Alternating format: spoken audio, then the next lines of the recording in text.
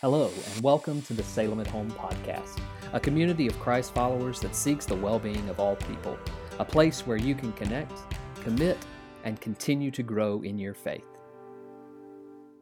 We are in a series where I'm trying to help us discover what it means to have an everyday faith. And in order to have an everyday faith, you have to start examining the ways in which God engages with you in both what you would describe normally as spiritual and in unspiritual things. And I think far too often we focus just on those limited blocks of time in which we would experience what would be so-called spiritual. Now, I don't generally say there's this dramatic difference between the two, but for the sake of this sermon series, I want to kind of, exaggerate the difference between the two and say, hey, 1 hour a week we do spiritual things, but what about the 167 other hours of your week? What do you do there? To say that you're a Christian, to say that we're living and breathing and acting as people of faith. And so I'm trying to work through some very specific practices that can help us in this way. And last week I talked about getting lost. We got kids lost this week. Some of you got lost. And in that story, we discovered that Abraham, this was the very first spiritual practice of his life. He got lost. And every time he got lost, he was able to see God in the midst of getting lost, and then he was able to honor God by building an altar on the other side of that. And this week, I want to kind of drift away from Abraham for just a minute, and I want to go to the very first thing in Scripture that God calls holy. That's what we're going to look at this morning. And what God calls holy, very, very early on in Genesis chapter 2, is saying no. Say that with me. Say 1, 2, 3, no. I know that's a hard word to say. Now, for me as a kid, I was reminded of this week. Andrew graduated from pre-K, and my mom came down, my in-laws came down. We had a good time. But my mom was able to remind me that when I was a child, a little bit younger than Andrew, my favorite word in the world was, guess what it was? No. Yeah. Sam, do you want to go outside? No. Sam, do you want to stay inside? No. Sam, do you want to go to bed? No. Sam, do you want to get up? No. Sam, do you want to do anything? No, absolutely not. No was my favorite word in all the world. And does anybody have that story? Have a kid or something like that? You know that kid? So for me, though, that's not the case now. No is not my favorite word in the world, right? I'm ashamed to say, or maybe proud to say, that I much rather would say yes at this point in my life. Yes is this simple, single-syllable word that when you say it and offer it to someone else, it can start to unlock all kinds of doors in your life.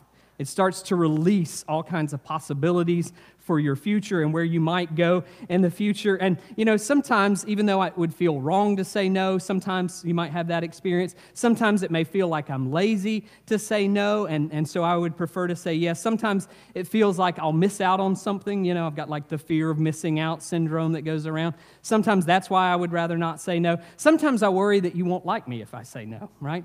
That you'll think less of me if I say no. And so I would prefer to say yes. And yes is an easy word. Yes, I want that job. Yes, I'll marry you. Yes, I want to be baptized. Yes, absolutely, you can take my kids for a weekend. Yes, you want to kick my husband out of the house for the night? I'll take it, right? I mean, yes is it just rolls off the tongue. Yes is a really easy word to say. And when we say it, there's an action on the other side of it that promises some brightness to our future. There's some sort of pleasantry on the other side of saying yes, and we want to lean into that over and over again. And here's one of the reasons why I think we say yes so often. At least part of saying yes in life is soaking in the pleasure of knowing that somebody else wants you. Yes, I'll take that job. You want me. You think I'm great, right? You think I'm perfect. Yes, I'll say yes to you. I'll go out with you. I'll be a part of your life. Yes. You see something in me that maybe I don't even see in myself. You by offering me the opportunity to say yes, and me by taking the opportunity to say yes, will add value and meaning to my life. And so, yes, saying yes adds a fuller and fuller and fuller sense of identity. And so, yes, I'll develop more relationships, right? Because by saying yes, I do develop more relationships and I expand my identity even more. By saying yes, I can walk into a new door, into a new room. By saying yes, I can create a future that I didn't think I could have or that wasn't possible for me. And in the world that we live in, we get all kinds of chances to say yes. Right, this is the world in which we can touch base. Some of you can touch base with friends that you haven't seen in 30 years because they just looked you up online. They were creeping you out one day, right? And they found you, and you can say yes to a renewed relationship with them. This is the world we live in where we can say yes to political action groups who really need our signature on that ballot, right? If we'll just put our signature down, if we'll just add our name to the list of this petition, they need us to say yes, and we can be part of making a difference in the world. Right? In fact, you don't even have to say yes all the time. Amazon.com does a great job of seeing what you've already said yes to, and then they follow up by telling you what you want to say yes to, all right? Or they listen to your conversations in the room, and then later you open up a Facebook and you see the ad there, right?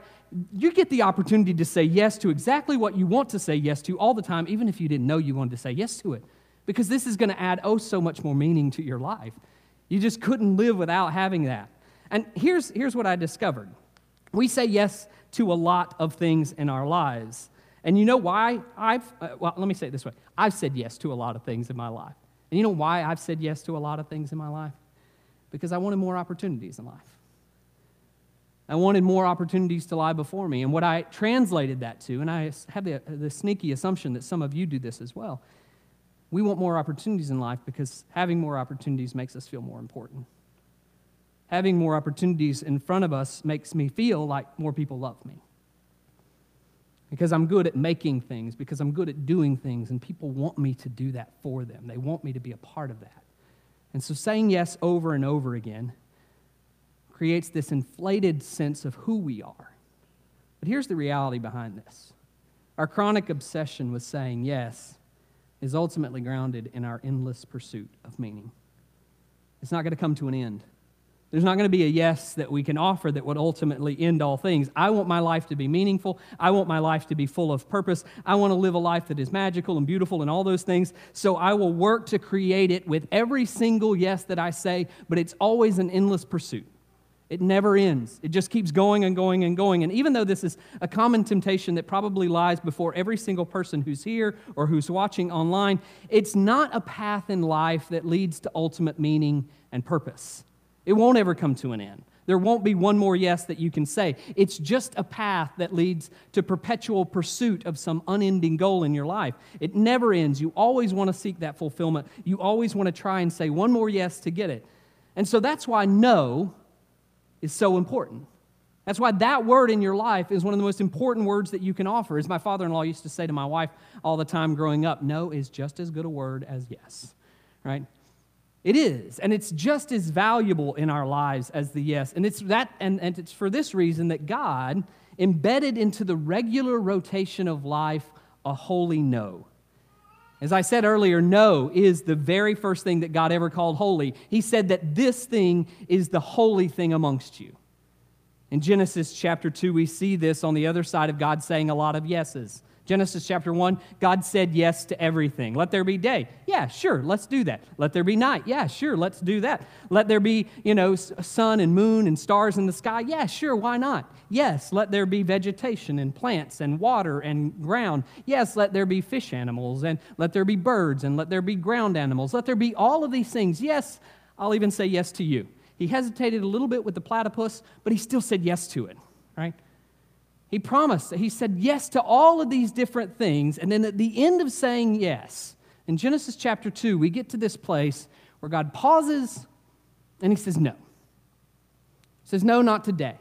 In Genesis chapter 2, verse 1, this is exactly what it says. He kind of recaps what happened in chapter 1. Thus the heavens and the earth were completed in all of their vast array with all the things that God had said yes to. But the seventh day, God had finished the work he had been doing. So on the seventh day, he rested from all of his work. Right? He looks around, he sees all the incredible work. He looks back at that platypus. He's like, I could do a little bit more work on that. I'm not going to do it. Right? He looks at Western North Carolina in the summer and he's like, these people are going to drink soup when they step outside. I'm not going to fix it. That's just going to be how it is. You're just going to have to deal with the rigorous humidity of this area. He could have fixed any of these things, but on that day, he said no. Instead of saying yes one more time, no, I'm not going to.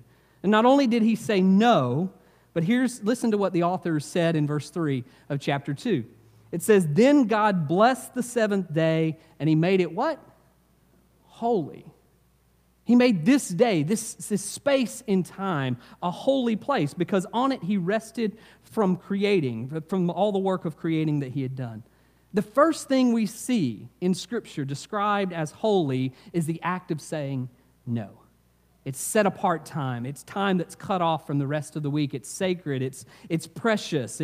And the idea of sacred time, of course, for us in the church as we're sitting here on Sunday morning, it kind of gets codified into this hour right here. Right, most of you, we have this understanding that if I just go to church, I'm honoring the Sabbath, I'm respecting that sacred time. And, it might get expanded out a little bit from that, because what it also means is that you come to church and then you go to Mama's to eat lunch, and then from there, you don't cut the grass, and you just probably take a nap in the afternoon. So there's a whole ritual that goes into our Sunday reality. But this is how we assume that we are honoring and obeying and keeping the Sabbath holy. But I much prefer, as Barbara Brown Taylor says, the practice of saying no instead of the practice of Sabbath keeping, because we don't often say no in our church attendance on Sunday. In fact, the way we often view our church attendance on Sunday and the other things that we do, it's just one more thing that we have to say yes to in our schedule. It's just one more thing that we have to tap into. And so what we've done is we've actually just said, yes, I'll get up and get dressed and be here and make sure that the kids are all fed, and we'll fight on the way to church, but it'll be fine when we get there. And I've said yes to all of these things instead of thinking back on what the central principle of this day being holy is: saying no. Allowing no to be that guiding principle in our life. That Sabbath practice is more about saying no so that you can remember, and this is key, you say no so that you can remember that you're already enough. You've already done enough. You, by being, are enough. And you can rest by saying no, realizing that you don't have to say yes to another thing to find meaning. We say no in our life because ultimately God has already said yes to us. No is holy in our life because it's that one place where we remember that my truest sense of purpose doesn't come from what I work at, but it comes from God. I don't have to form it. I don't have to create it. I don't have to manufacture it with my own hands. My purpose and meaning is already grounded in the fact that I am a creation of God. No is holy because in that place I can find rest. And I can find rest in this place because I can trust that God is with me and for me, and I can be fully dependent upon God. I don't have to say yes to one more thing to make sure that everything's taken care of. I can rest knowing that God has me in God's hands. And no is holy because it's that one place where we find full freedom in life. We don't have to fight for it. We don't have to liberate ourselves from the bondage of work. We can find freedom in saying no because I'm loved, I'm valuable, I'm worthy in that place, and I'm precious in that place. So I can say no, and I can still find fulfillment in all the work that I've done. But I ultimately find my fulfillment in the fact that God has made me. And that's why every Jewish Sabbath, there's a practice at the beginning of the Shabbat meal that they serve on Friday night. They sit down, and at the table as they sit down together, they light 2 candles. And when they light these 2 candles at their table, they light one of them to remember their freedom, and they light one of them to remember their rest. And they sit here with this for just a few minutes to remember that the Shabbat is not about creating something else to go into your schedule. But it's ultimately to say no to life so that you can remember that God is the author of your rest and God is the author of your freedom. And I think these are the 2 things that we can remember in the practice of saying no. We say no in order to say yes to rest, and we say no in order to say yes to freedom in our lives. Remember how in Genesis chapter 2 it was stated in verse 3 there, then God blessed the 7th day, He made it holy. And why did He make it holy? Because on it He rested. That's why He made it holy. He rested in the middle of this space from all the work that He had been doing. It's in this space of self-inflicted limitation where you will say no to everything else that's around you, that you can find the rest that your body craves. You can find the rest that your body needs to survive another day. And what's interesting here is that rest is so often confused with laziness or sloth in our culture. Right? I don't want to rest. I don't want to just lay around on the couch all day. That would be considered lazy or slothful. In our yes culture, where we're always saying yes, we just feel guilty for that. We feel guilty for resting and sitting back. But rest is that thing that we do in our life, and here's the reason we do it. Because it declares that we have confidence in someone else to take care of us.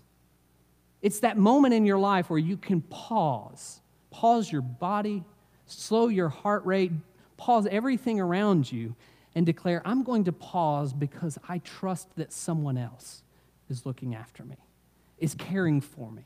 I have a dependence that comes in the midst of saying no, and ultimately, we hope that that dependence is on God, right? Ultimately, we hope that we can rest back into God. And so many of us don't want this, and we don't want this for a couple reasons. One of them, I think we don't want it because we really don't think that God is in control. But if you get down to it, it's like, no, I'm the one who's supposed to do all these things. I'm the one who's supposed to work for this. And so we have a really hard time believing that God is in control. But the other reason that we often don't rest or don't stop is because when we pause, we don't really like who we see ourselves to be when we pause. Right? It's in that place of rest where you have to come face to face with yourself in its most raw form. Not the self that produces, not the self that creates, but just the self who is. And we've not learned in that space to love ourselves enough to pause and to just be. And this is the reason that time and time again in Scripture we see that God pours His grace and love upon us freely to let us know that we are loved, to let us know that we are valuable. And I know this takes time, and I know it doesn't come overnight, and it's hard because, if you don't trust that God's in control or if you don't like what you see, then you're not going to want to pause for just a few minutes. But we practice. And each day we practice a little more, and each week we practice a little more, and we try to make this a part of our lives, and we say no so that we can say yes to the rest that God wants for us. But ultimately, we not only say no so that we can say yes to rest, but we also say no so that we can say yes to freedom. This is, and I don't think we consider this enough, this verse here in Genesis chapter 2 where God rests gets codified and put into the law, and it's the fourth commandment out of the Big Ten. Right? We all know that. Remember the Sabbath day and keep it holy. But we only remember that short portion of it. Remember the Sabbath day and keep it holy. But the fourth commandment is actually the longest of all the commandments. And not only is it the longest of all the commandments that are listed there, but it's also one of the few commandments that tells you why you should do this. Let me read it to you. It's found in Exodus 20 and Deuteronomy 5, but I'm going to read it out of Deuteronomy chapter 5. And this one kind of displays why you should do this. Starting in verse 12, observe the Sabbath day, keep it holy as the Lord your God commanded you. 6 days you shall labor, do all your work. You should do everything that you can. Don't hesitate in working. That's a reality. You should still work. That should be a part of your life. Me and my wife are going to talk about work next week, so don't think that I'm telling you not to work. But he goes on in verse 14, but the seventh day is a Sabbath to the Lord, and you shall do no work there. And then he gets specific as to who should not work. This is one of the most interesting parts to me. I mean, look at all the people he includes. You shouldn't work. Your son and your daughter shouldn't work, so don't get them out there mowing the lawn for you, right? That's not a thing. Don't do that. Don't get your son or your daughter. No, don't pull in your male or your female slave. Don't even send your ox or your donkey out there on like a rope and just let them chew around. Just let them take a break. Any of your livestock or the resident alien in your town. Don't get them. Hey, you're passing through. Why don't you just swing by for a few minutes so that your male and your female slaves may rest as well as you. And here's the why behind all of it. Listen to why. Remember, he's talking to the Israelites on the other side of the wilderness. Remember that you were once a slave in the land of Egypt, and the Lord your God brought you out of there with a mighty hand and an outstretched arm. Remember that you have been enslaved, and now you are a people of freedom. And he goes on and he says, therefore the Lord your God commanded you to keep the Sabbath day. You see, the work of your hands possesses the greatest potential in your life for enslaving you. Is work necessary? Yes. And like I said, we'll get to that next week. But work is also that thing that you do in your life that has the greatest potential of enslaving you, of trapping you. Your career, your calling, your work in this area poses the greatest risk of enslaving you. And God doesn't want that type of life for you. He doesn't want you to live an enslaved life. He doesn't want us to be enslaved to anything. He's created us for freedom. And work even though it has its place in your life, will pose that threat if you don't watch it carefully. So if you're not careful, your work will capture your heart. If you're not careful, your work can capture your mind and your body and ultimately your soul. And so you have to, in your life, create this room to say no. You have to be able to say no to it so that you can exercise the freedom that God has for you.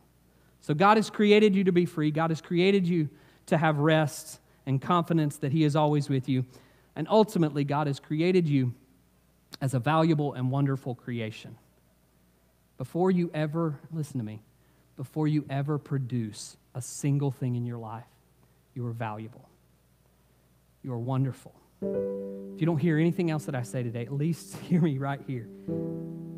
You were wonderfully created just as you are. From the moment that you were born, you were wonderfully and beautifully made in the image of God. Before you ever said your first yes, you were wonderfully and graciously created in the image of God. And you are so not for what you produce, but for who you are. Not for what you would produce, but for who you are. And you can say no, and I'm going to argue that you should say no.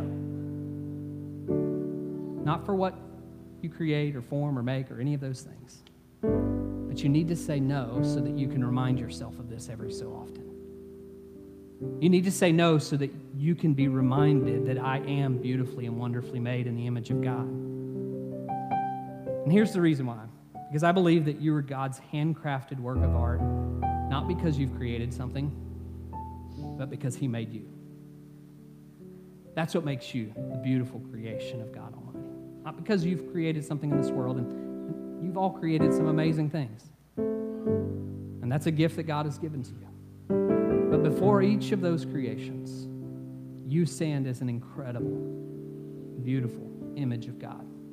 You know, Paul wanted to express this in the most dramatic way he could, and that's why I want us to look at Ephesians chapter 2 as we end today.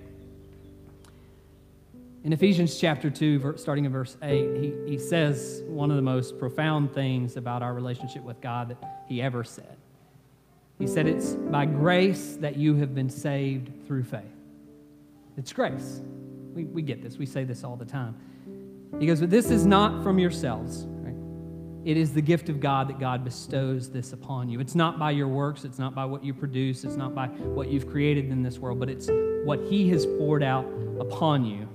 And He does this so that no one can boast in what they've created. They can't boast in the yeses that they've said. And then he closes this out by saying, for we are God's handiwork. We are that artwork. And we're not that artwork for what we produce. We're that artwork because He's created us and graciously poured this upon us. And this is meaningful to us. But as I read this week, I was reminded of the city of Ephesus and the Ephesians who probably first received this letter. Now, this was a group of people who, in the center of their life, sat one of the 7 ancient wonders of the world, the Temple of Artemis. It was one of the most beautiful things that you'd ever seen. It was handcrafted by those who lived in Ephesus.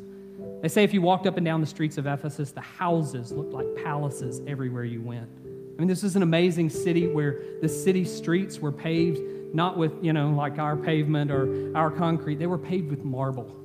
Imagine going up and down the street. I mean, I would not want to be out there when it rained, but that's another story. Right? But they're paved with marble. There's colonnades on all the sides of the streets as you go wherever you want. You could go to the restroom. Guess what your toilets are made out of? Marble. And this is amazing, right? I mean, you got hot water, you got cold water, you got people who are weaving this incredible cloth.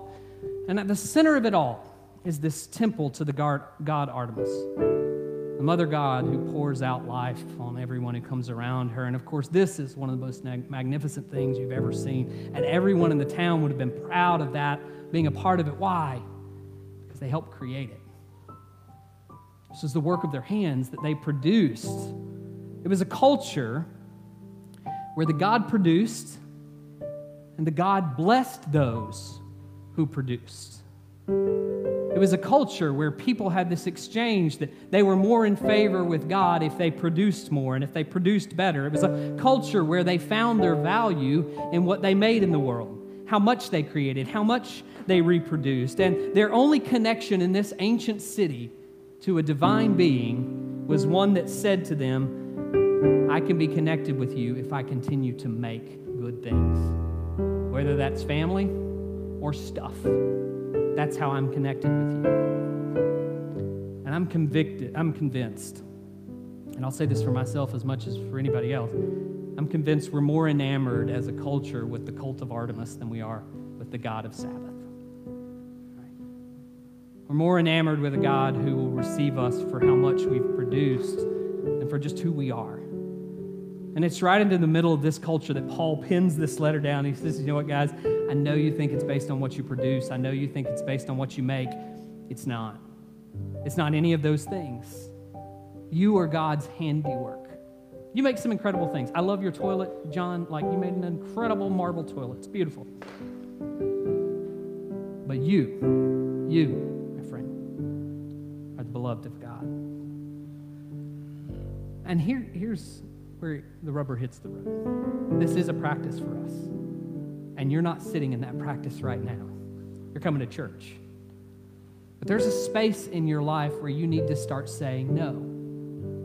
There's a space in your life, and it would be great if it could be for a full 24-hour period where you sat down and you lit your Shabbat candles and you took off for 24 hours and said, I'm not going to worry about anything. I'm just going to rest and find freedom. That would be wonderful. But I know for some of us, that's not always possible. So maybe what it means is you get up an hour early in the morning and you don't turn anything on and you just sit in silence and meditate on God. Or you sit on your porch and you watch the beauty of God rest around you and you find your rest and your freedom. Or maybe it means you turn off your electronic devices an hour early at night and you rest out under the stars and you see God's beautiful creation around you. I don't know where you can find this practice start to bubble up in your life, but I want to encourage you today to make some room in your life, even if for just an hour, to say no, to find rest and to find freedom, and to do that deliberately. And I've used myself this morning an awful lot because I do struggle with this. I made a post earlier this week as I was writing this sermon, said, God's going to need to help me learn how to say no this week. And I think I made that post on Monday, and that same day I had a conversation with somebody from our district office, and she called. She said, I'm so sorry, is this your Sabbath day? And I said, no, I don't typically take my Sabbath on Monday. I try to do it on Friday. And then we both laughed. And we laughed because I was like, I typically try to take it on Friday, knowing very well that doesn't always happen. Most often doesn't happen.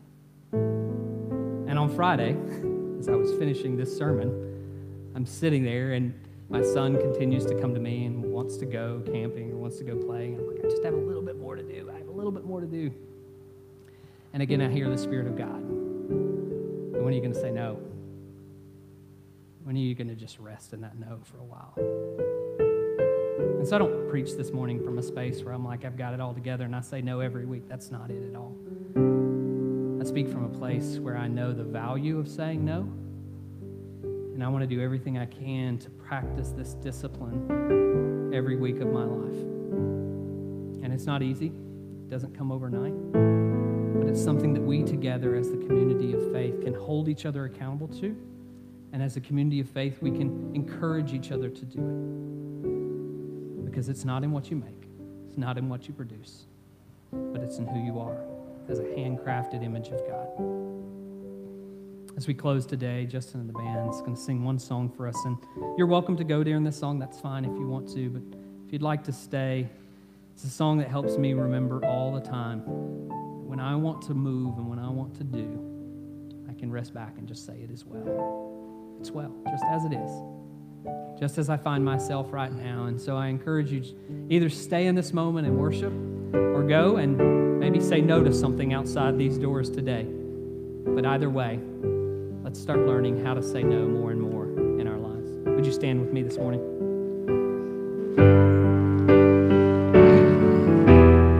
God, we thank you for the opportunity to say no.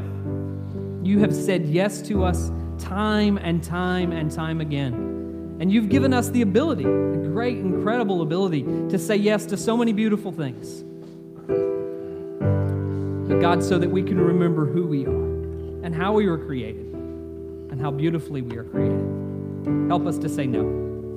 And in saying no, find rest. And in saying no, find freedom. And in saying no, find that we are beautiful creations of God Almighty. And truly it is well with our soul as we rest with you this day and every day.